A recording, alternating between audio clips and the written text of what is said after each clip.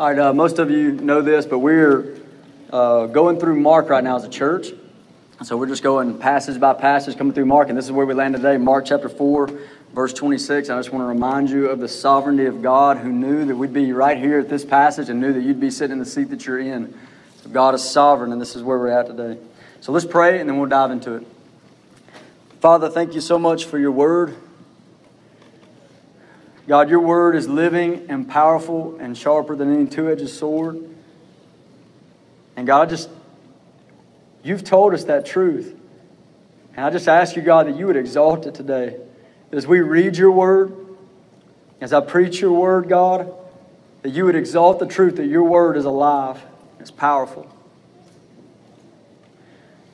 God, I need your help.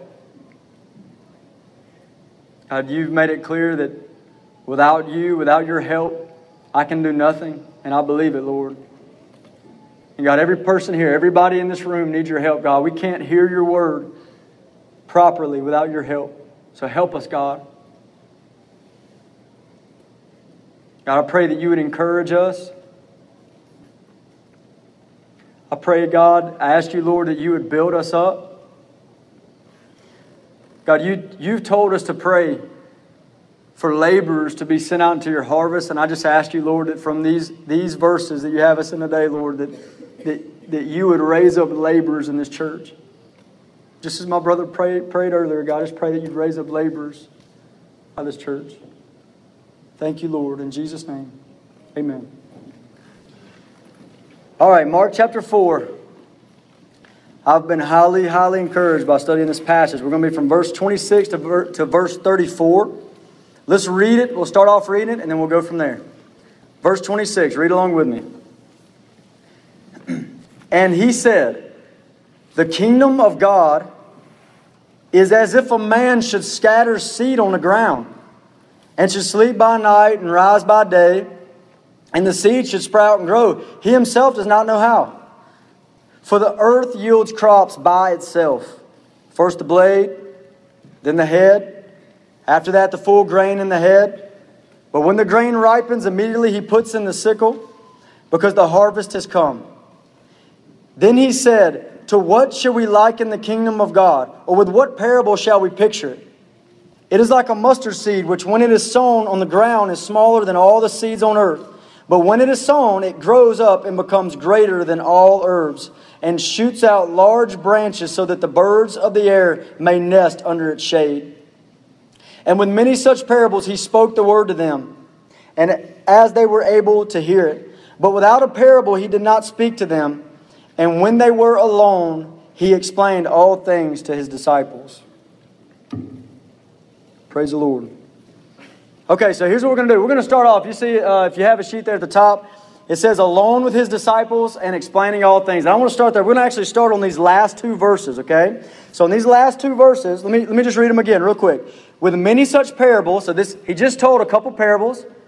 And then he says here, with many such parables, just like that, Jesus spoke the word to them as they were able to hear it. But without a parable, he did not speak to them. And then something happened with Jesus' disciples.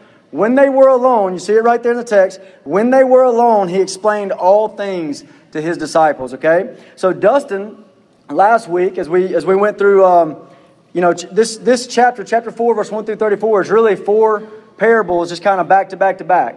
Okay, now Dustin explained why Jesus was coming out and he began to preach parables. Okay, he explained that. So what I want to zone in on is that last phrase right there. It says, "When they were alone."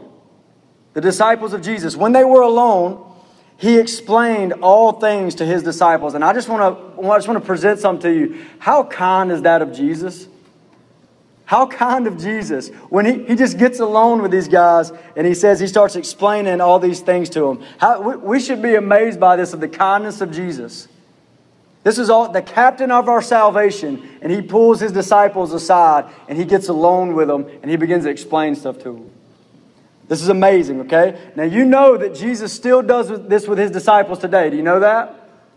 I just want this to be in your mind. The kindness and the grace of God, the grace of Jesus, that he would pull you aside as his disciple and he would let you be alone with him and he would teach you and he would explain things to you. Listen to some other verses that show this characteristic of Jesus. Revelation 3:20. You don't have to flip there, but Revelation 3:20 says, behold, Jesus says, behold, I stand at the door and knock. And whoever hears my voice and opens the door, I will come into him and I will dine with him. Doesn't that sound kind and compassionate of Jesus to do that with his disciples? And this is the kind of stuff he does. Listen to Matthew 6:6. He says, when you pray, go into your room, and when you shut your door, pray to your Father who is in secret. And your Father who sees in secret will reward you openly. Getting in a solitary place with the Lord. And he still allows his disciples. Are you a disciple of Jesus here? Well, he still allows you to do that. To walk into a secret place and be alone with God. John 14:21, Jesus said this, he who loves me will be loved by my Father, and I will love him and manifest myself to him. Jesus said, you love me, I will love you, and I will manifest myself. I'll reveal myself to you. You know he still does that? How kind is that? How compassionate is that for Jesus to be like this? I want to encourage you, that's incredible. It's absolutely incredible, and to never neglect that. If the Lord has kicked open the door for you to be alone with him, for you to know him, for you to hear his voice, for you to pray to him, if he's done that, never neglect it. Let the story of Mary and Martha in Luke chapter 10, verse 38 through 42, there's a story about Mary and Martha. Let it be a warning to you. When you read that story, you've got Mary sitting at Jesus' feet, listening to his word. And you think Jesus was pleased with that? Yes, because he looked at her and said, she's doing the one thing needful. She's alone with Christ. She's right there with Christ, just listening to his word at his feet. But then you have Martha who's off serving, doing certain things. And maybe you could hear her say, well, I can hear him. I can hear what he's teaching. But she's busy doing other things. Okay? And I'm talking about undistracted time with the Lord Jesus Christ. Undistracted time with God. Never neglect it. This is something that's been kicked wide open for us as his disciples. Just like you see right here in verse 33 and 34. He was alone with his disciples and he explained all things to them. One way you can think about getting the most. How can you get the most out of these teachings and this preaching that goes on every week? How can you get the most out of this? When you get alone by yourself with God, with your own Bible, and you open his word, and you by yourself eat the word of God. You by yourself crying out to God. That's how you get the most out of these times together. The church that only listens to preaching and never learns to eat the word of God themselves is a weak church. Do you get alone with Jesus every day? As we read this in verse 33 and 34, okay, I want you to think about this. This has been open to you as a disciple of Christ. Do you get alone with Jesus? Do you make time to be in his word? Make time to be in prayer. Listen to James 4:8. Draw near to God and he will draw near to you. That's an awesome promise. He says, draw near, come near. Draw near to God and he will draw near to you. Let me give you another one that's less known. Proverbs chapter 8 verse 34 says this. Blessed is the man who listens to me, who watches daily at my gates, waiting at the post of my doors. You got a visual in your mind? Somebody that daily, it says, listens to the Lord, watching daily at his gates, waiting at the post of his doors, just wanting him to come out, wanting to hear from the Lord in his word, wanting to cry out to him. And how powerful of a thing, as you think about disciples right here, disciples getting along with the Lord, how powerful of a thing would it be if every person that's a part of Grace Community Church was spending a long time in communion with the Savior every day? How powerful would that be? Jesus, the creator of the universe. If you are a disciple, the door is kicked wide open for you to be alone with him. Your Savior, the one who died for you, the one who laid down his life for your sins, it's just kicked wide open for you to spend time with him. The King who's going to return one day and call his people to himself and destroy the wicked. And you get the King, and you get an opportunity through the blood of Christ to be alone with him. And you can do that on a daily basis. Now we're going to talk a lot. Our main focus of these parables we're going to get into is going to be talking about the kingdom of God advancing, serving God, serving the Lord as in expanding the kingdom of God. We're going to be talking about a lot of things like that, okay? But I want to encourage you from the front end. This is the reason why I started on the last two verses. I want to encourage you that your service to God will be powerless if you don't spend time with him. If you don't get along with the Lord, your service to God, your advancing of His kingdom, like we're about to talk about, will be powerless. Just listen one more time. Listen to the tenderness of Jesus in these words. Listen to this.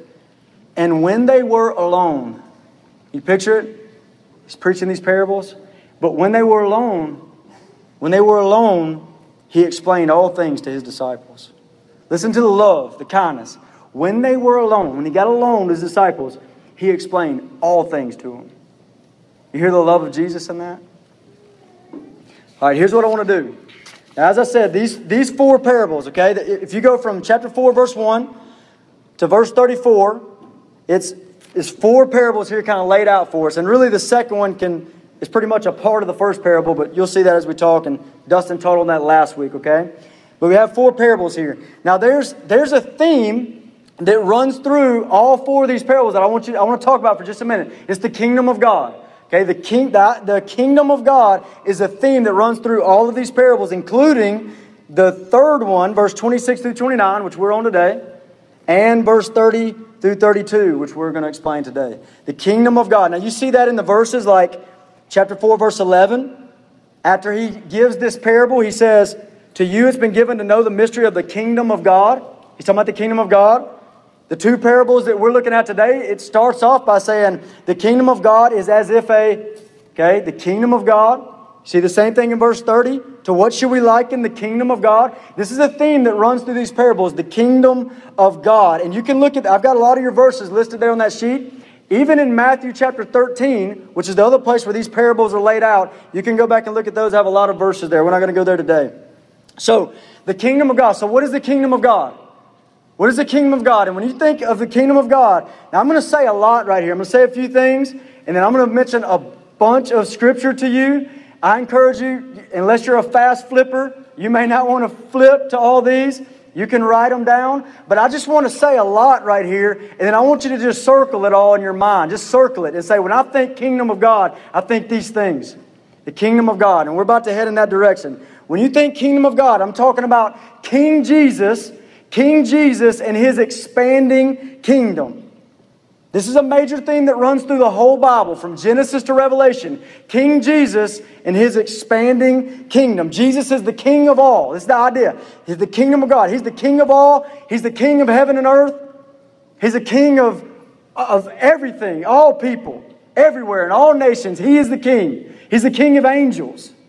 And His kingdom is expanding, okay? It's expanding as in wicked people like us are being yanked out of the kingdom of darkness and brought into His kingdom. And they're no longer the people that are wicked. They're the sons and daughters of God.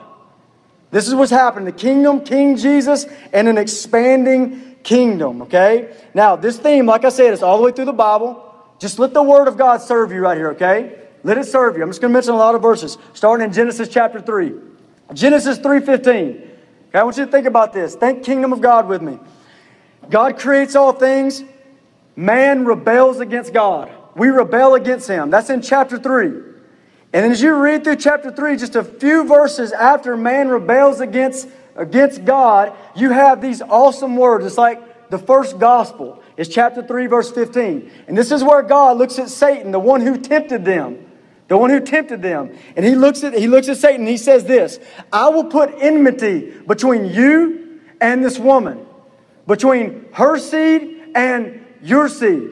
Okay, her seed being Christ. Because then it says her seed, and her seed will crush your head and you will crush his heel. Do you see that? You see a war declared. Two kingdoms right there. You got the kingdom of the seed of the woman, and he's going to crush the head of the seed of the serpent. Do you see that right there?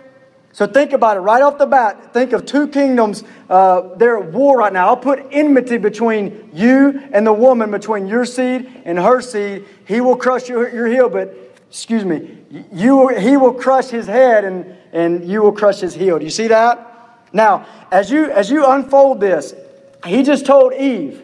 Okay, God just told Eve that through her seed, through her lineage, is going to come a Christ, a one who's going to crush the head of the serpent, crush Satan's head. And then you take the rest of the Old Testament, it starts to unfold. You've got genealogies in there, and it just starts to unfold who this Christ is. His lineage from Adam and Eve has children, who have children, who have children, and eventually you're going to get to the Christ. Well, in between that, and we've talked about this at times, you have different things that open up to you about who this Christ is going to be. One of those is Genesis chapter 49, verse 10, where he's from Judah and he's called a king. He's called a king. Listen to this, Genesis 49:10. The scepter shall not depart from Judah. The scepter, that's a king. The scepter shall not depart from Judah. To him shall be the obedience of the people. So here's Jacob. You got Abraham, Isaac, and then Isaac has Jacob, and then Jacob has 12 sons. And one of those sons is Judah. And he's putting these blessings over these sons, right? And he comes to Judah and he says to Judah, the scepter will never leave Judah. In other words, there's going to be a king that comes from his lineage and he will always be king. And it's interesting because they're just a family at the time. Can you imagine that? They're not even a nation yet. They're just Jacob and his 12 sons and their sons. And he says, the scepter will never depart from Judah. He calls him a king right off the bat. So this is the feeling you get as you're reading through the scriptures, Genesis to Revelation, and you're getting this idea that there's a king coming. There's one coming that's going to crush Satan's head. He's a king. He has a scepter and he will always have it. And then you keep reading. This lineage keeps getting unfolded. And it gets unfolded, and you're tracing the line of Christ until it comes to Jesus in the New Testament. And in between where we're at in Genesis and there, you've got King David. King David is a part of the lineage. And you get to 2 Samuel chapter 7, verse 12 and 13, and God tells David, there's an eternal king coming through your lineage. There's an eternal king. Listen to it. He says, I will set up your seed, speaking to David, I will set up your seed after you, who will come from your body, and I will establish his kingdom. You hear that? His kingdom. I will establish his kingdom. He shall build a house for my name, and I will establish the throne of his kingdom forever. David, there's coming one through you, and I'm going to establish the throne of his kingdom. He's going to be a king, and he's going to be king forever. There's been kings on this earth, but they die. But they said this king coming is going to be eternal. Now, so much so that David has sons who have sons who have sons. And eventually there's these group of sons and they're very wicked. They're very wicked people. And what do you think God would do at that time? You think he would cut off the lineage? Listen to 2 Kings chapter 8, verse 19. This is what he says in response to these wicked sons. Yet the Lord would not destroy Judah. They're wicked. I wonder why he wouldn't destroy them. Yet the Lord would not destroy Judah for the sake of his servant David, as he promised him to give a lamp to him and his sons forever. So there's this king coming. He's coming through the line of David. Here comes this king. And then you keep coming through the scriptures. Okay, we've gone Genesis and we're walking through. You get to Psalms. Psalm 2 talks about a king. This is quoted in the New Testament. This Psalm 2 is actually quoted in the New Testament. And here's a piece of that Psalm. Yet I've set my king on my holy hill of Zion. And this king is also called the begotten Son.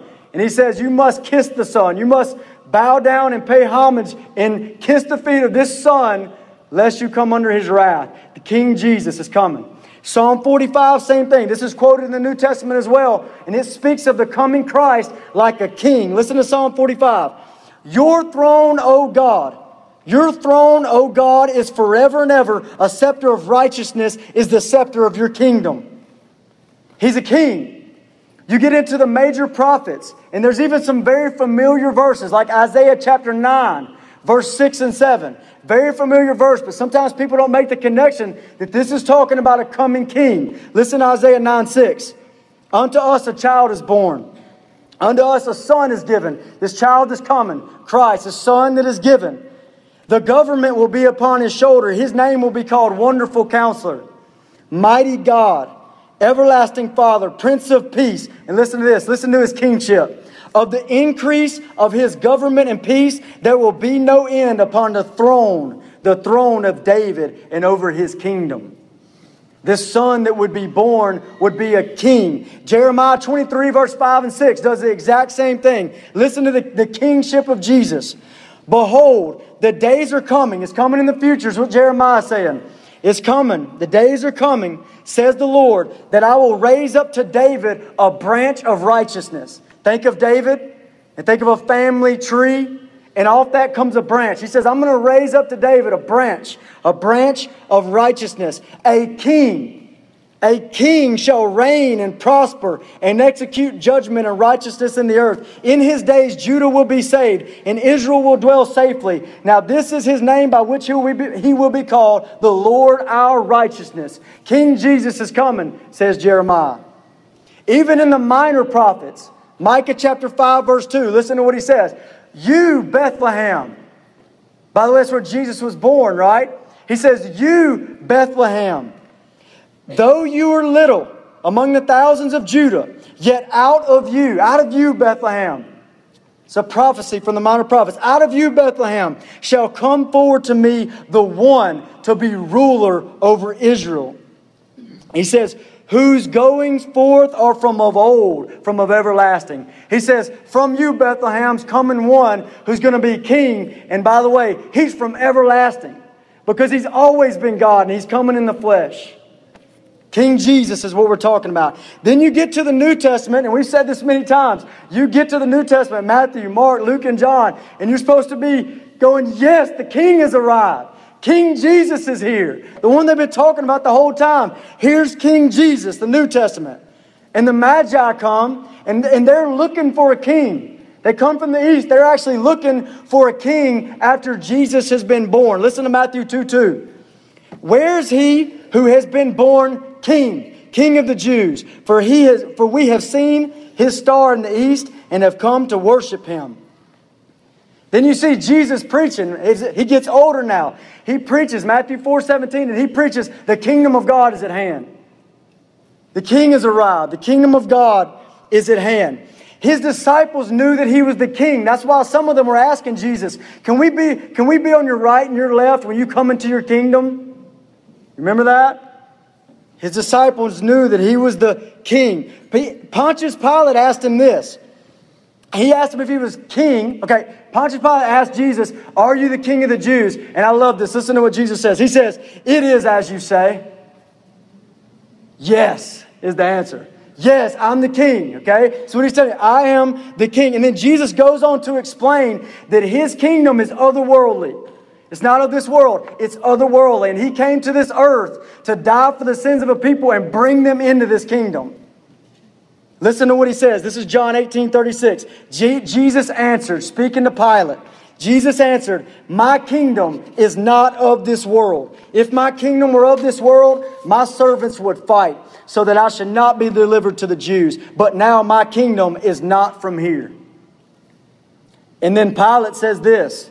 He just doesn't get it. Listen, are you a king then? Jesus answered, you say rightly that I'm a king. For this cause I was born. I was born. You say rightly I'm a king. For this cause I was born. And for this cause I've come into the world, that I should bear witness to the truth. Everyone who's of the truth hears my voice. The thief on the cross knew that he was a king. While he hung on the cross, he looks at him and says, remember me when you come into your kingdom. He's the king, King Jesus. King Jesus comes. He dies for our sins. He's crucified. He takes the death that we deserve to die, and then he rises up from the grave 40 days later, ascends on high as king of all the earth, as king of heaven and earth, king of all. That's the kingdom of God. King Jesus is what we're talking about here. Then you get into the book of Acts, that we've kind of walked through, right? You get in the book of Acts and you start to see something happen. And people begin to preach. They begin to herald throughout. Jesus has ascended on high. And you have his people throughout the book of Acts. And it begins to spread. The kingdom of God begins to spread here. You have his people. They're heralding King Jesus. They're preaching the kingdom of God. Acts 17 verse 7 says this. Okay, this is the enemies of Jesus looking at his disciples. And this is what they say. These are all acting contrary to the decrees of Caesar, saying there is another king, Jesus. What were the disciples saying? There's another king other than Caesar. There's another king. His name is Jesus. The last verse of Acts, Acts 28:31, you see Paul there and it says he's preaching the kingdom of God.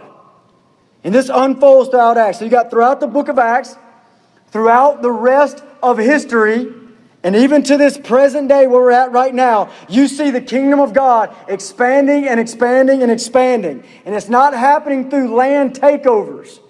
The kingdom of God is expanding through the gospel in the hearts of men and women and bringing them into the kingdom of God and making them sons and daughters. Now, if you read Colossians 1:13, let me say this quickly. Colossians 1:13. This is the way he explains your salvation.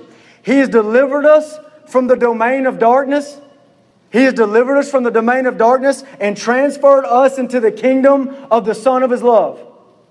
He's delivered us from the kingdom of darkness and transferred us into the kingdom of Jesus. Do you see the two kingdoms and the war over the souls of men? You see that? When you think about the kingdom of God expanding, do you see in that verse, delivered out of the kingdom of darkness, brought into the kingdom of Jesus, there's a war between two kingdoms over the souls of men. And we were told from the very beginning that Christ was going to crush his head. A time is coming when King Jesus, who is ascended on high as Lord of all, will return and hold an account for all things. It'll all be said and done when King Jesus returns. Listen to 1 Corinthians 15:24. Then comes the end. Then comes the end. When He delivers the kingdom of God the Father to God the Father. When He puts an end to all rule and all authority and power. For He must reign till He has put all enemies under His feet. The last enemy that will be destroyed is death. King Jesus returns and it's all said and done. Let me give you another one.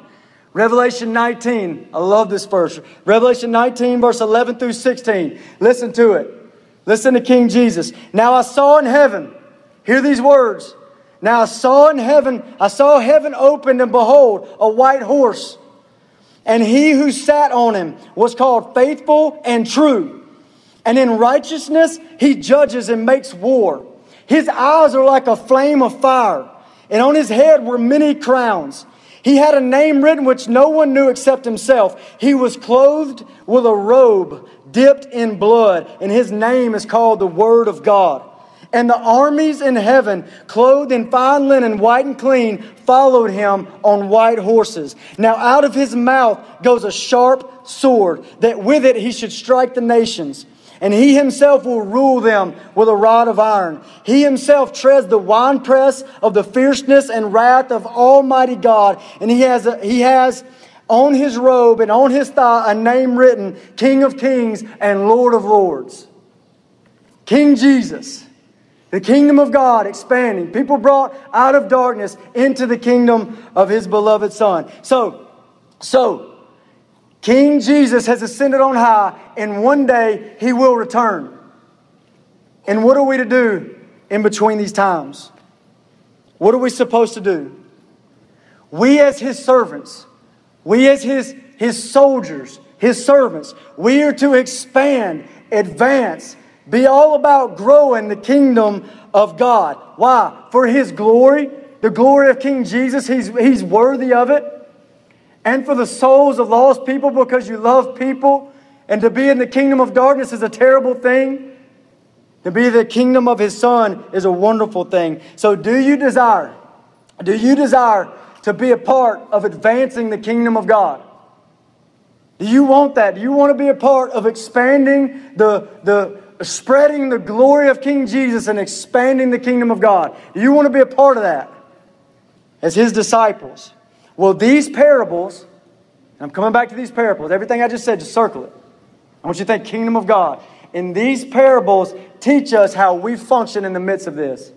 These parables instruct us over the kingdom of God and our role and how we function in the midst of it. If you look at verse 30, chapter 4, verse 30 of Mark. To what shall we liken the kingdom of God? Or with what parable shall we picture it? Picture it. How do we picture the kingdom of God? That's what he's saying. The kingdom of God, what we're just talking about. He says, how do I picture it? And he gives you these parables or these pictures, these illustrations that give us instruction on how we are to function in the midst of the kingdom of God as we seek to advance His kingdom. Now, how do these four parables do that? How do they do that? I'm going to give a quick of each one. I'm going to just give a quick little overview of each parable here. The first parable, Dustin taught on it, is the parable of the soils. It's verse 1 through 20. And what we see there, it helps us understand how different people are going to respond to the message of the kingdom. You have 4 different soils there. How do they respond? Who's in, who's out? And Dustin taught on that last week. The second parable, or at least an extension of the first, is found in verse 21 through 25. It's about a lampstand. This should not be hidden. It's a lamp that should not be hidden, but should be put up on a lampstand. That's the idea. And what are we supposed to get from that parable about the kingdom of God? Helps us understand that Jesus is the light of the world, and He is not to be hidden. He's to be put up on the highest lampstand you can find so that all can see the glory of Jesus. It's about kingdom expansion. It's about kingdom advancement, growing the kingdom of God. Then you get to the one we're in today, verse 26. The kingdom of God is as if a man should scatter seed on the ground. And now we're really getting into our role. We'll talk about that in a minute. Our role in advancing the kingdom of God. And then you get to verse 30 and verse 31. And it says the kingdom of God is like a mustard seed. And we'll get there in a minute as well. And the whole idea is this kingdom will certainly, most certainly advance. It will most certainly grow. This is the idea. Now, I have a great desire as we get into these next 2 parables shortly. I have a great desire I want to encourage you. I want to build you up. I want us to have, I think of people that have tried to labor for the Lord. Maybe you've tried preaching the gospel or making disciples, or as we've talked about those things, and you've been discouraged over ministry. You've just been discouraged. You feel like I've tried, and yet it just seems like no fruit has come from my labors. I want to encourage you. So be ready to receive that right now. I want to encourage you. I think that's the point of these parables, is to encourage you, is to build you up. If you're struggling with that, okay, maybe you think, well, I just don't think God can use me. I want to encourage you. You say, I don't think God can use me to advance His kingdom. I'm too young in the faith. Or I'm too weak in the faith. Or I'm too inexperienced. Or I'm not talented enough. Or I'm not wise enough to be used to advance the kingdom of God. I'm not outgoing enough. I want to encourage you. I've been praying that God would allow me to do that. So let me encourage you with these parables. You know, Matthew chapter 9, you don't have to flip there. Matthew 9:37. Jesus commanded me and all of us to pray this. That God, He says, the harvest is plentiful, but the laborers are few. And therefore Jesus said, so pray. Pray to the Lord of harvest to send out laborers into His harvest. And I've been praying that, and I'm asking God, this is what we're asking God to raise up laborers among us. And maybe there's some of you that you've tried and you're discouraged in it. And I want to encourage you to be a laborer in the kingdom of God. Or maybe there's some of you who are laboring, and I want to encourage you to go harder, to trust God, and everything that these parables would encourage you in. Now let's start with a man scattering seed. Verse 26 through 29. Let's just read this passage right here, this parable, one more time. Listen to the parable. You hear, what are you supposed to learn out of this? Verse 26, listen. And he said, the kingdom of God is as if a man should scatter seed on the ground. Can you picture it? And should sleep by night and rise by day, and the seed should sprout and grow. He himself does not know how. For the earth yields crops by itself, first the blade, then the head, after that the full grain in the head. But when the grain ripens, immediately he puts in the sickle, because the harvest has come. So what is our role? What's our role in advancing the kingdom of God? And he says, you're seed scatterers. You're seed distributors. You're seed sowers. There's a mystery to this. What's your role in advancing the kingdom of God? Well, there's a mystery to it right here. Do you see it? He said he sows the seed, and then he goes to sleep, and he wakes up, and he goes to sleep, and he wakes up, and then something's growing. He goes, I don't even know how it happened. He says he doesn't know how. At the end of verse 27, the farmer doesn't know how. He's put the seed down, and there's this mystery that happens. It just started growing. There's a mystery to it, and this mystery ought to cause us to do what we know to do. Just scatter seeds. Just scatter seeds and trust God. Trust God. Don't let the mystery of it all, of advancing the kingdom of God, don't let the mystery of it all cause you to be paralyzed. There's a simplicity to it. Do you see that? There's a simplicity right here. He doesn't say, hey, your role in advancing the kingdom of God is like rocket science. He didn't say that. He didn't say it's like brain surgery. He says it's like a man sowing seeds. Just broadcasting seeds. It's like that. Anybody, that ought to encourage you. Anybody can plant a seed. This should be an encouragement to you. The focus of this passage, of this parable, is not the sufficiency of man. You don't walk away from this parable going, that's a great farmer. You don't do that. The point of this passage is the power of the seed. It's the power of the seed. He plants it and he goes to sleep. We're all qualified to go to sleep. And he just puts the seed down, goes to sleep, and God did something. He doesn't even know how. There's a simplicity to this. Do you see this? A simplicity is talking about the power of the seed. And that makes sense. The seed. Okay, do you know how powerful seed is? There's a video. I'm just going to kind of present a video to you. It's called, I wrote it down, Journey of Life. It's a Moody Science video, Journey of Life. You ought to check that out. You'd love it. You go watch this video, and it talks about how God has created seeds and how God has made it to where these plants that, one seed produces this plant or something, and it has all the seeds on it, and how God, through different avenues, distributes the seed all over the place through wind, little white frilly things, and you see them floating all the time. That came off a plant somewhere. And it's floating, and if it hits good ground, something's going to grow there. And he just shows all these ways. Animals running through, picking up seeds as they go, dropping them off somewhere else. Birds eating them, eat the seeds, they fly somewhere, and they, lack of a better word, they poop it out. And if it hits good ground, it grows. Okay? Seed just getting scattered everywhere. And you should watch this video. This is how God designed it. If you read Genesis 1, God designed it this way. He designed these plants to have, it says in Genesis 1, have the seed within itself so that it can reproduce itself. And it's very powerful. Why do I say a seed is powerful? Just think of a watermelon with me. Okay? This will be the first time I ever talked about a watermelon up here. Watermelon. Take a little black seed, right? A little seed. And you look at that little seed, you think, what's this seed all about? What's the potential here? What's the potential? And you look at this seed, and if that seed goes into the ground, and this plant comes out, it's got all these little vines coming off of it, and a whole bunch of watermelons, whole watermelons just start popping up everywhere. And how many of those little black seeds are in each one of those watermelons? Hundreds. And in every one of those hundreds, that one little seed produced, and in every one of those hundreds of seeds, there's the potential for a whole new plant. A whole slew of watermelons.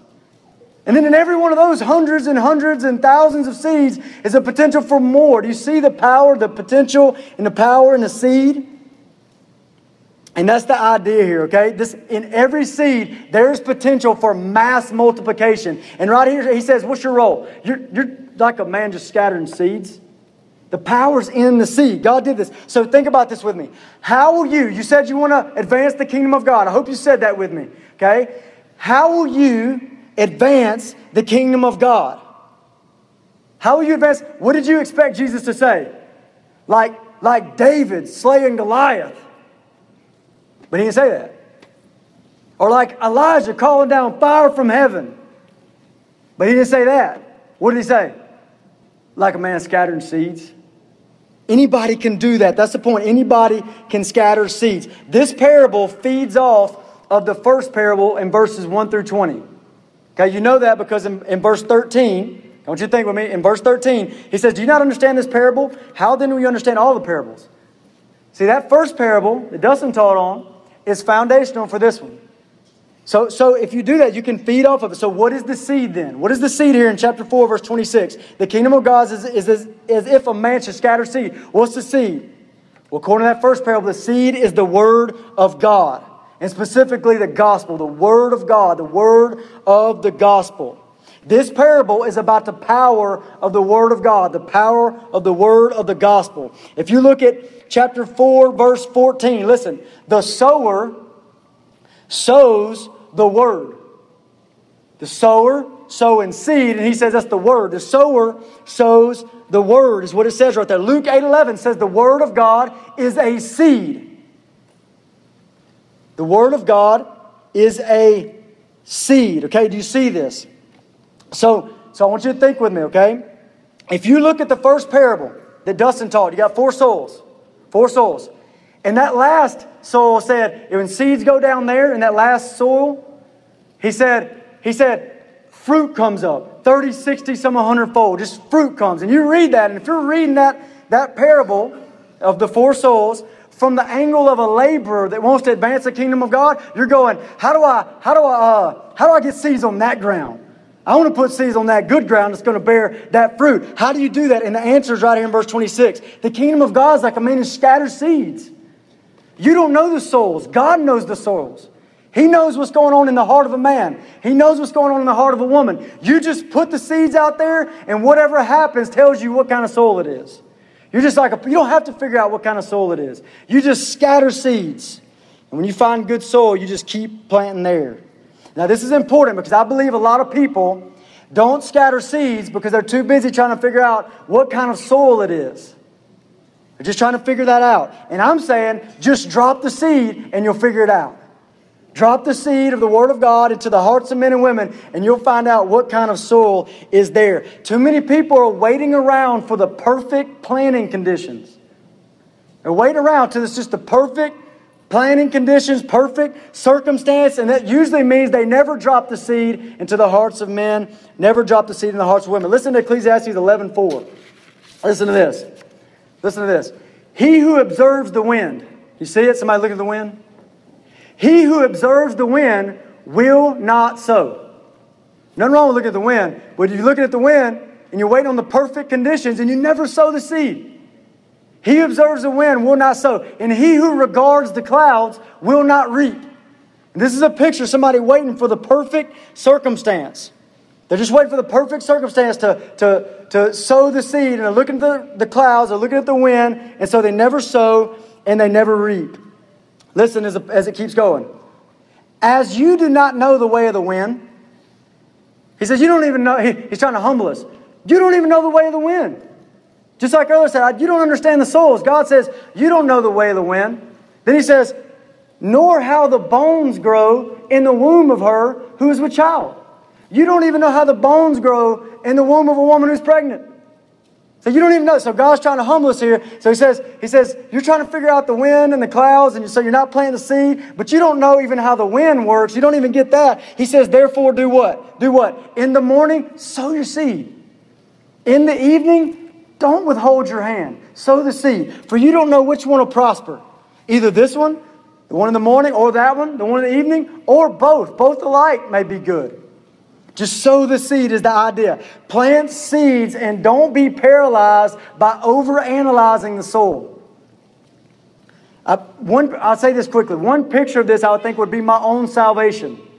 Nobody would have looked at this soil, before I was saved and thought, that's a good place to preach the word. Nobody would have ever done that. What about you? Anybody would have done that with you? And yet I can remember just before I was saved, one of the things that opened my eyes to a judgment coming, and it brought the fear of God on me that caused me to look for a Savior, was this little seed. It was this little verse in the back of my mind. And the verse was, if anyone's an evil, they hate the light. And I had some people like that in my life that were light, and I hated them. And so God took that and He used that seed. I don't even know where it came from. I wasn't in church. I wasn't reading the Bible. I have no idea where this seed was planted. But somewhere down the line, the seed had been planted in me. And God used that to turn me to Himself. Don't overanalyze the soil. There's another guy, I'll tell you this. He came to my house. This is about a year and a half ago. This guy came to my house. I won't say his name, but he came to my house. And I began to talk to him. We're sitting across the table. And I'm talking to this guy. And I think I asked him, do you mind if I ask you if you know the Lord? And he said, yeah. And I said, you mind if I ask you how you know that you're saved, that you know the Lord? And man, he got so awkward.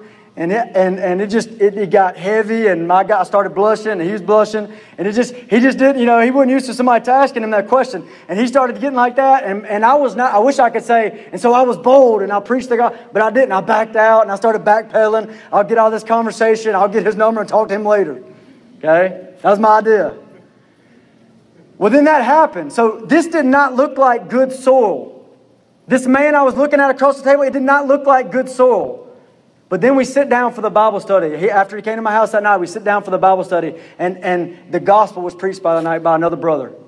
The gospel was preached. That guy got saved that night.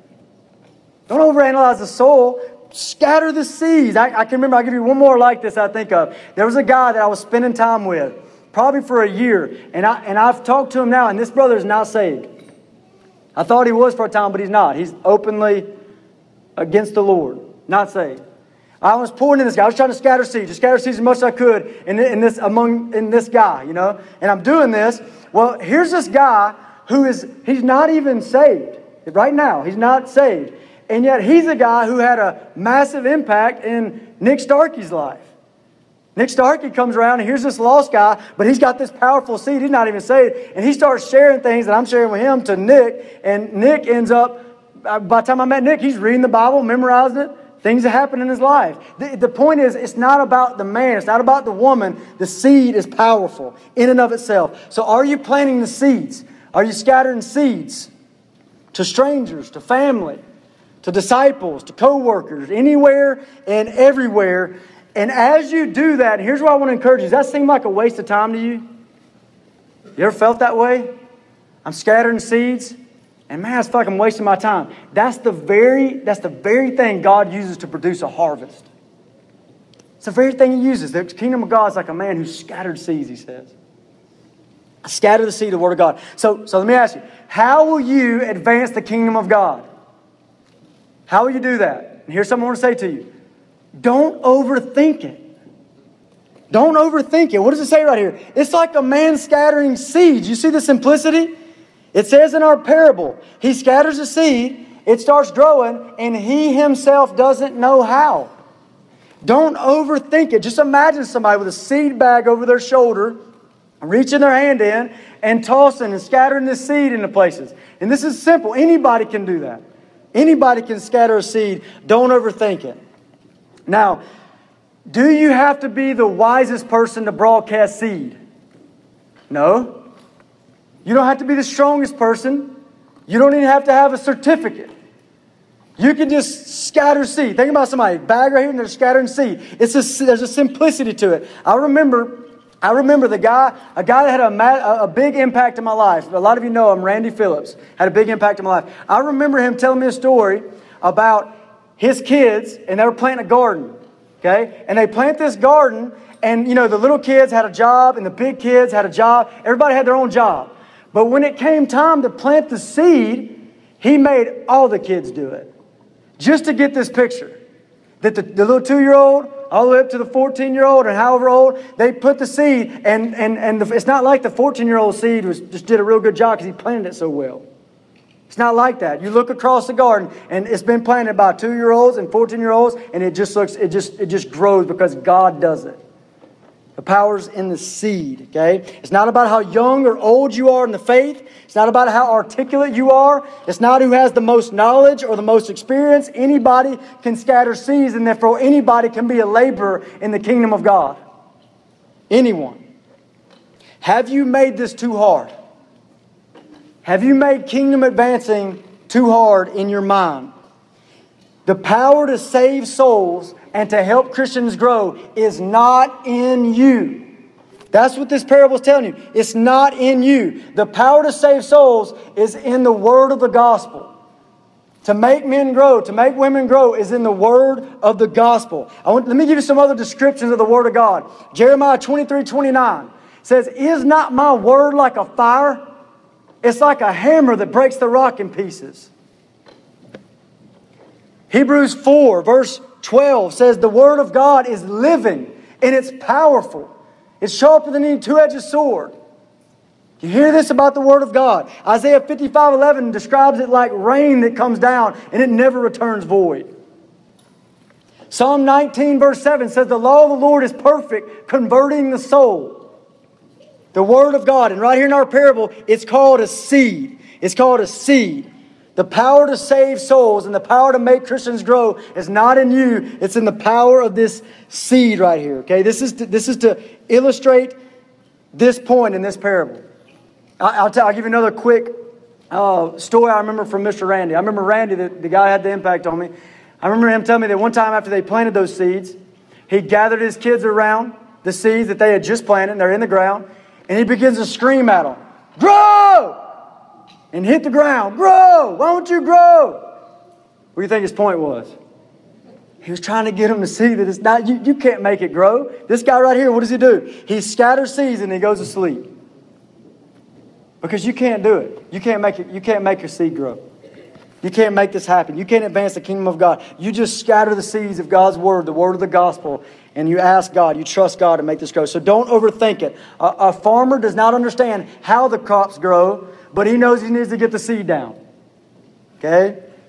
Steve Lawson said it like this. I like this. He said, beware of paralysis by analysis. You understand that? Beware of paralysis by analysis. You analyze it, but you never do anything because you're trying to analyze. It's like a man that scatters seeds. The kingdom of God. It's like a man that scatters seeds. Do you know people that do that? They talk a lot about how people are saved. And I'm not saying it's bad. They spend a lot of time talking about how people are saved and how this goes down, but very little time planting the salvation seed. Or they spend a lot of time talking about how to make disciples and very little time scattering the disciple-producing seed. It's like, I want us to beware of intellectualism. Now, I love the intellect, and we're called to love God with all of our mind. But we are to beware of intellectualism that causes us to get it all figured out and never drop the seed. Beware of that. Now, so how? So let me ask you one more time. How will you advance the kingdom of God? We're looking at this parable. How will you advance the kingdom of God? Will you come up with the best strategies? The best methods? Will you come up with the best ideas? You can strategize all you want, but ultimately this is about putting seed out, the seed of the gospel, and God makes it grow. So do what then? Trust God. Trust God. Don't overthink it and trust God. This parable that we're looking at right here, it screams the truth. It's not you, it's not you, it's not you, it's God. God gives the increase. So you might say, well, I just don't think I can be used by God to advance His kingdom. Are you saying God can't use His word? Are you saying that the gospel of Jesus Christ is not powerful enough, therefore God needs a really studious, high up man to spread it? Is that what you're saying? God can use anybody to scatter His seed. It's not you, it's the seed, the power of the seed that raises dead souls. The power of the seed that gives increase and growth and transforms somebody's life. So you can go ahead and strategize. And you can say, this is how I'm going to advance the kingdom of God. But at the very center of your strategy better be seed sowing, or it will fail. Please, let us never boast in our strategies, and our methods, and our ideas. Never boast. Listen to Paul. Let's be like him. 1 Corinthians 3:6. Paul says, I planted, Apollos watered, but God gave the increase. He gave the increase. And listen to this. So neither he who plants is anything, nor he who waters, but God who gives the increase. Those planting and watering, nothing. It's God who gives the increase. Now, I want to say those things because I think too often we get too impressed with ourselves. And we think we have the best seed sowing strategies, the best ideas, but I think we need to humble ourselves and see this is God. We need to trust God. This parable demands that we do that. This parable demands we look away from ourselves and we look to the Lord of the harvest to give increase as we scatter seeds. Now we need to trust Him from beginning to end, and you see that in our parable right here, right? Verse 28, this picture of the blade and then the head. And after that, the full grain in the head. You see this picture of sanctification, this picture of growth of individuals or of the kingdom of God. God does every single bit of that, and we must trust Him. And one day, the Lord of the harvest will put down the sickle, and the harvest will come, and all our seed sowing will be done. Now, second parable, verse 30 and 31, 30 through 32. This is the mustard seed parable, okay? So we've talked about the kingdom of God, your role. It's like a man scattering seed. And now we come to this parable. Let me read it quickly. Verse 30. To what shall I liken the kingdom of God? Or with what parable shall we picture it? It is like a mustard seed, which when it is sown on the ground is smaller than all the seeds on earth. But when it is sown, it grows up and becomes greater than all the herbs and shoots out large branches so that the birds of the air may nest under its shade. Okay, so this right here, okay, so I want you to think about this for a second. When this, right here, when it says, the other parables, it said the seed is like what? The seed is what in the other parables? It's the Word of God, right? It's the Word of the Gospel.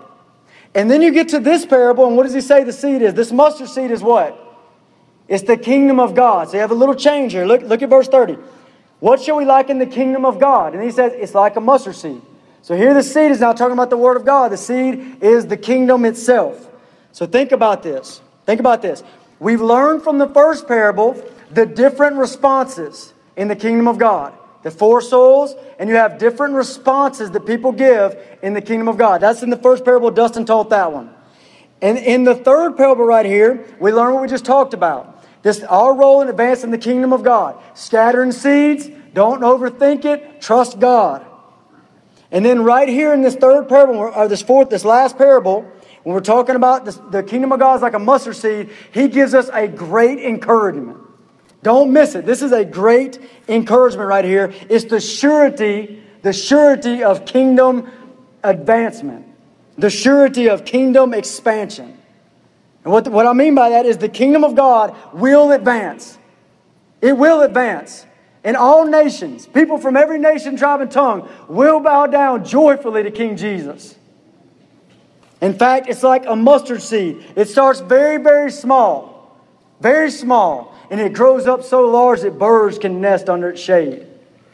This is what the kingdom is like. It will do this, like a mustard seed. The gospel will succeed, is what you should hear here. The church of Jesus Christ will be built, and He will have an all-nations bride. World missions will not fail. Psalm 46 verse 10. Be still and know that I'm God. I will be exalted among the nations. I will be exalted in all the earth.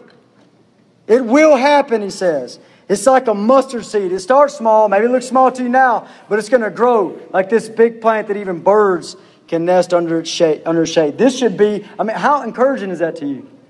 As you think about your role, I'm a seed scatterer.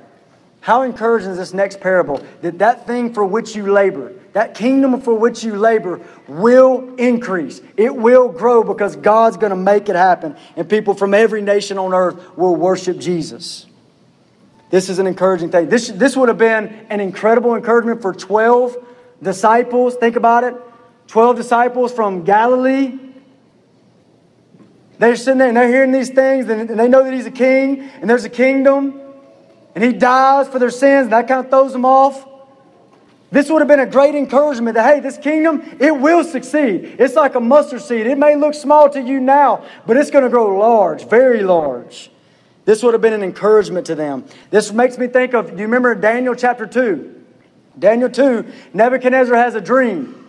And there's this big statue. This massive statue, and it represents the different kingdoms that come through this earth. This massive statue, and then this stone. It says a stone comes out, and it hits the base of that statue and destroys the statue. And after it does that, listen to this. Listen to Daniel 2:35. And the stone that struck the image became a great mountain and filled the whole earth. Interpretation: Jesus is the stone. It's like a mustard seed, but it's going to be large. You see that? It strikes the kingdoms. He's the King of all kings, and He will rule all nations. It most definitely will happen, and it'll happen gradually. And we see this, right? It's exactly what's happened over the last 2,000 years. It's exactly what's we're not from the Middle East. We're over here, and we love Jesus, and we've gathered together in His name. You see it happening? The Lord's right. The kingdom of heaven is like a mustard seed, okay? So how does this make you feel? You hear this. It's like the surety of kingdom growth. The surety, it will most definitely grow. All nations. How does this make you feel? How does this affect your actions? And I want to give you a verse. Go with me to Acts 18. Let's flip to Acts 18.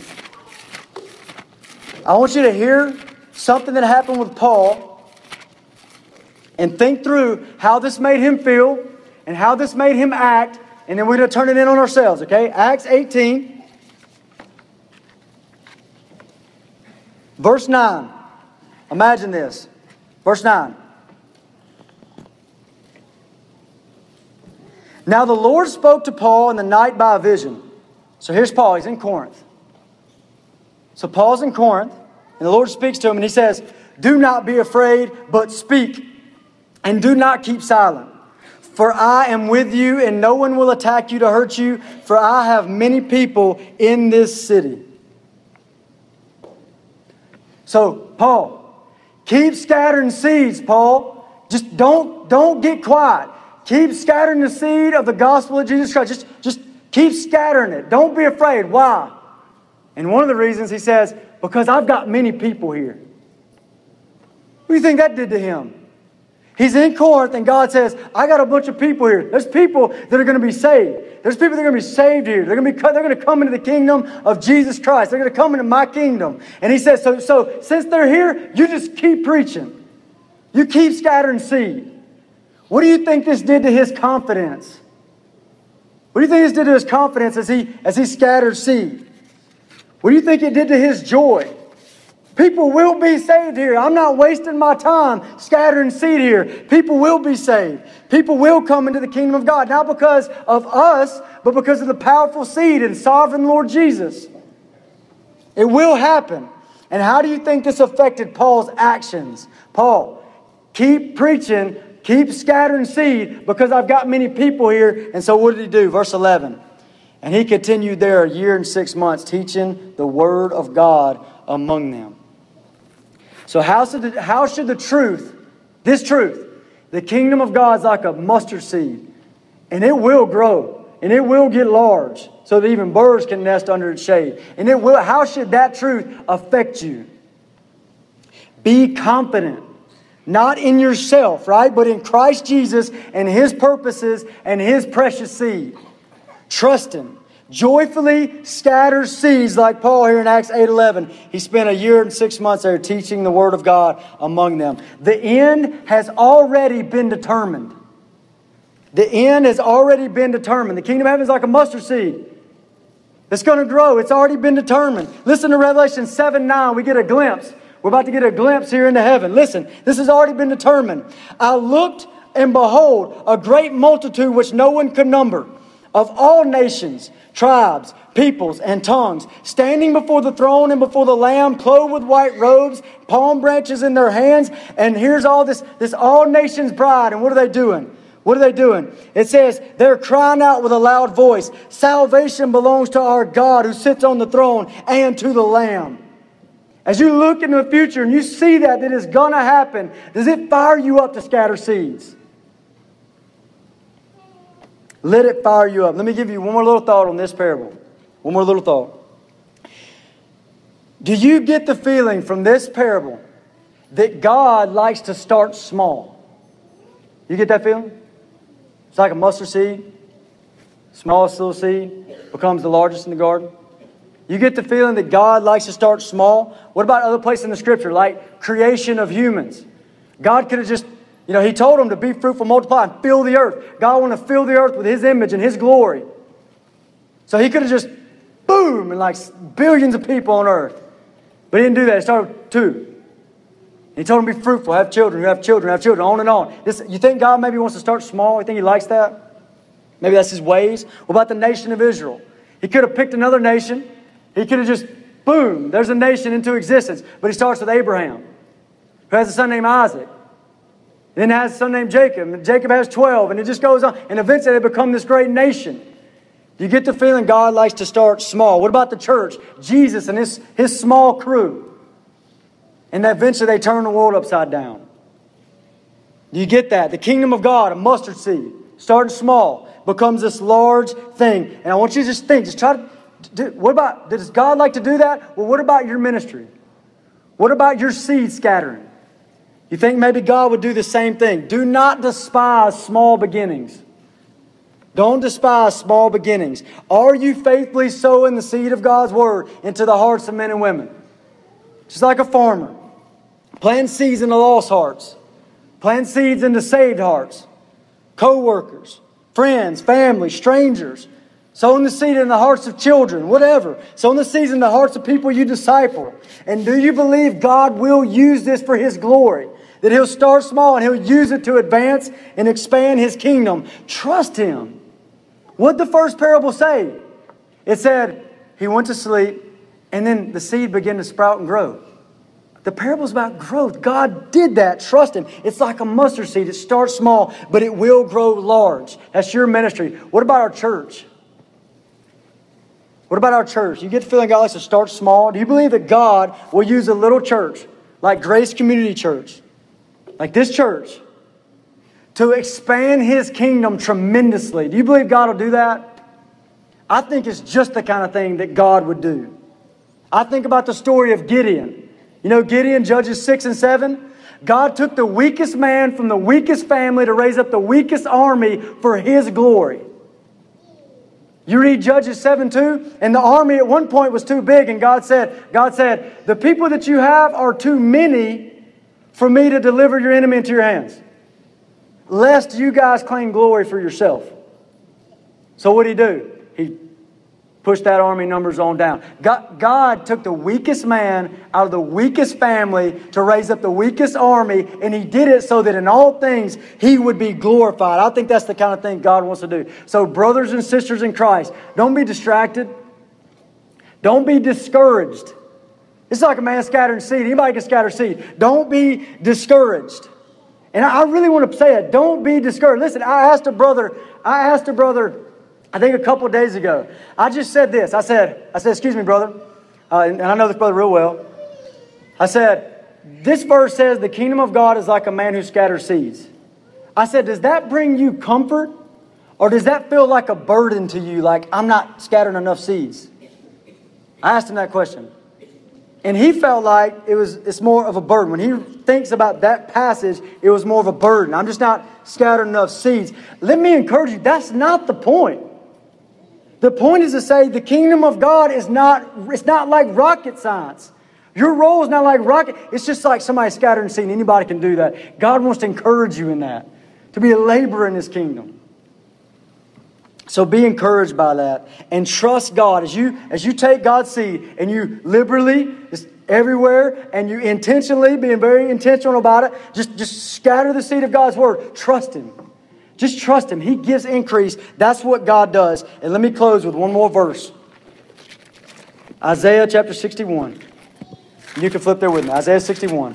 And what this verse does, this verse kind of takes our two parables and it just kind of mashes them together into one sentence. Isaiah 61:11. It's going to take our two parables and mash them together in one sentence. So I'm going to give you this to end on, to summarize. Verse 11. Isaiah 61:11. For as the earth brings forth its bud, as the garden causes things that are sown in it to spring forth, so the Lord God will cause righteousness and praise to spring forth before all nations. Did you hear it? God, our Lord, He will cause righteousness and praise to spring forth before all nations. I mean, the kingdom of God is like a mustard seed. It's going to grow large. Okay? And how does He do it according to this verse? He says, it's like a garden. It's like a garden. You just put seeds in the garden and God makes this thing grow. The kingdom of God is like a man who scatters seeds. Let's pray. Father, thank You for this time. God, I pray that You would take Your word. Lord, I thank You for giving us these words and meaning to encourage us and meaning to build us up. Thank You, Lord. God, I pray that for every person here, God, that's dealing with discouragement over ministry or over seed sowing or whatever it might be, God, help them. Help them to see, Lord, that it's not them. Help us all to see, God, to never be too impressed with ourselves. Help us, God. Help us to trust You, Lord. Teach us, God. Teach us to scatter Your seed and just trust You. And God, I just pray that You would bring glory to Your name. That You would exalt Yourself, God. That You would show Yourself faithful to these words, Lord, as we just scatter seeds. And You and Your sovereign power, God, would cause increase to come. And the souls will be saved. Disciples will be made. That we'd impact the nations for your glory. God, I praise you that you are so powerful that you can say you will be exalted among the nations. That there's not a question in your mind, God. And I pray you do the same with us, that you'd encourage our souls and that we'd be full of faith and never have a question that you are advancing your kingdom and you'll advance it to the ends of the earth. Thank you, Lord. In Jesus' name, amen.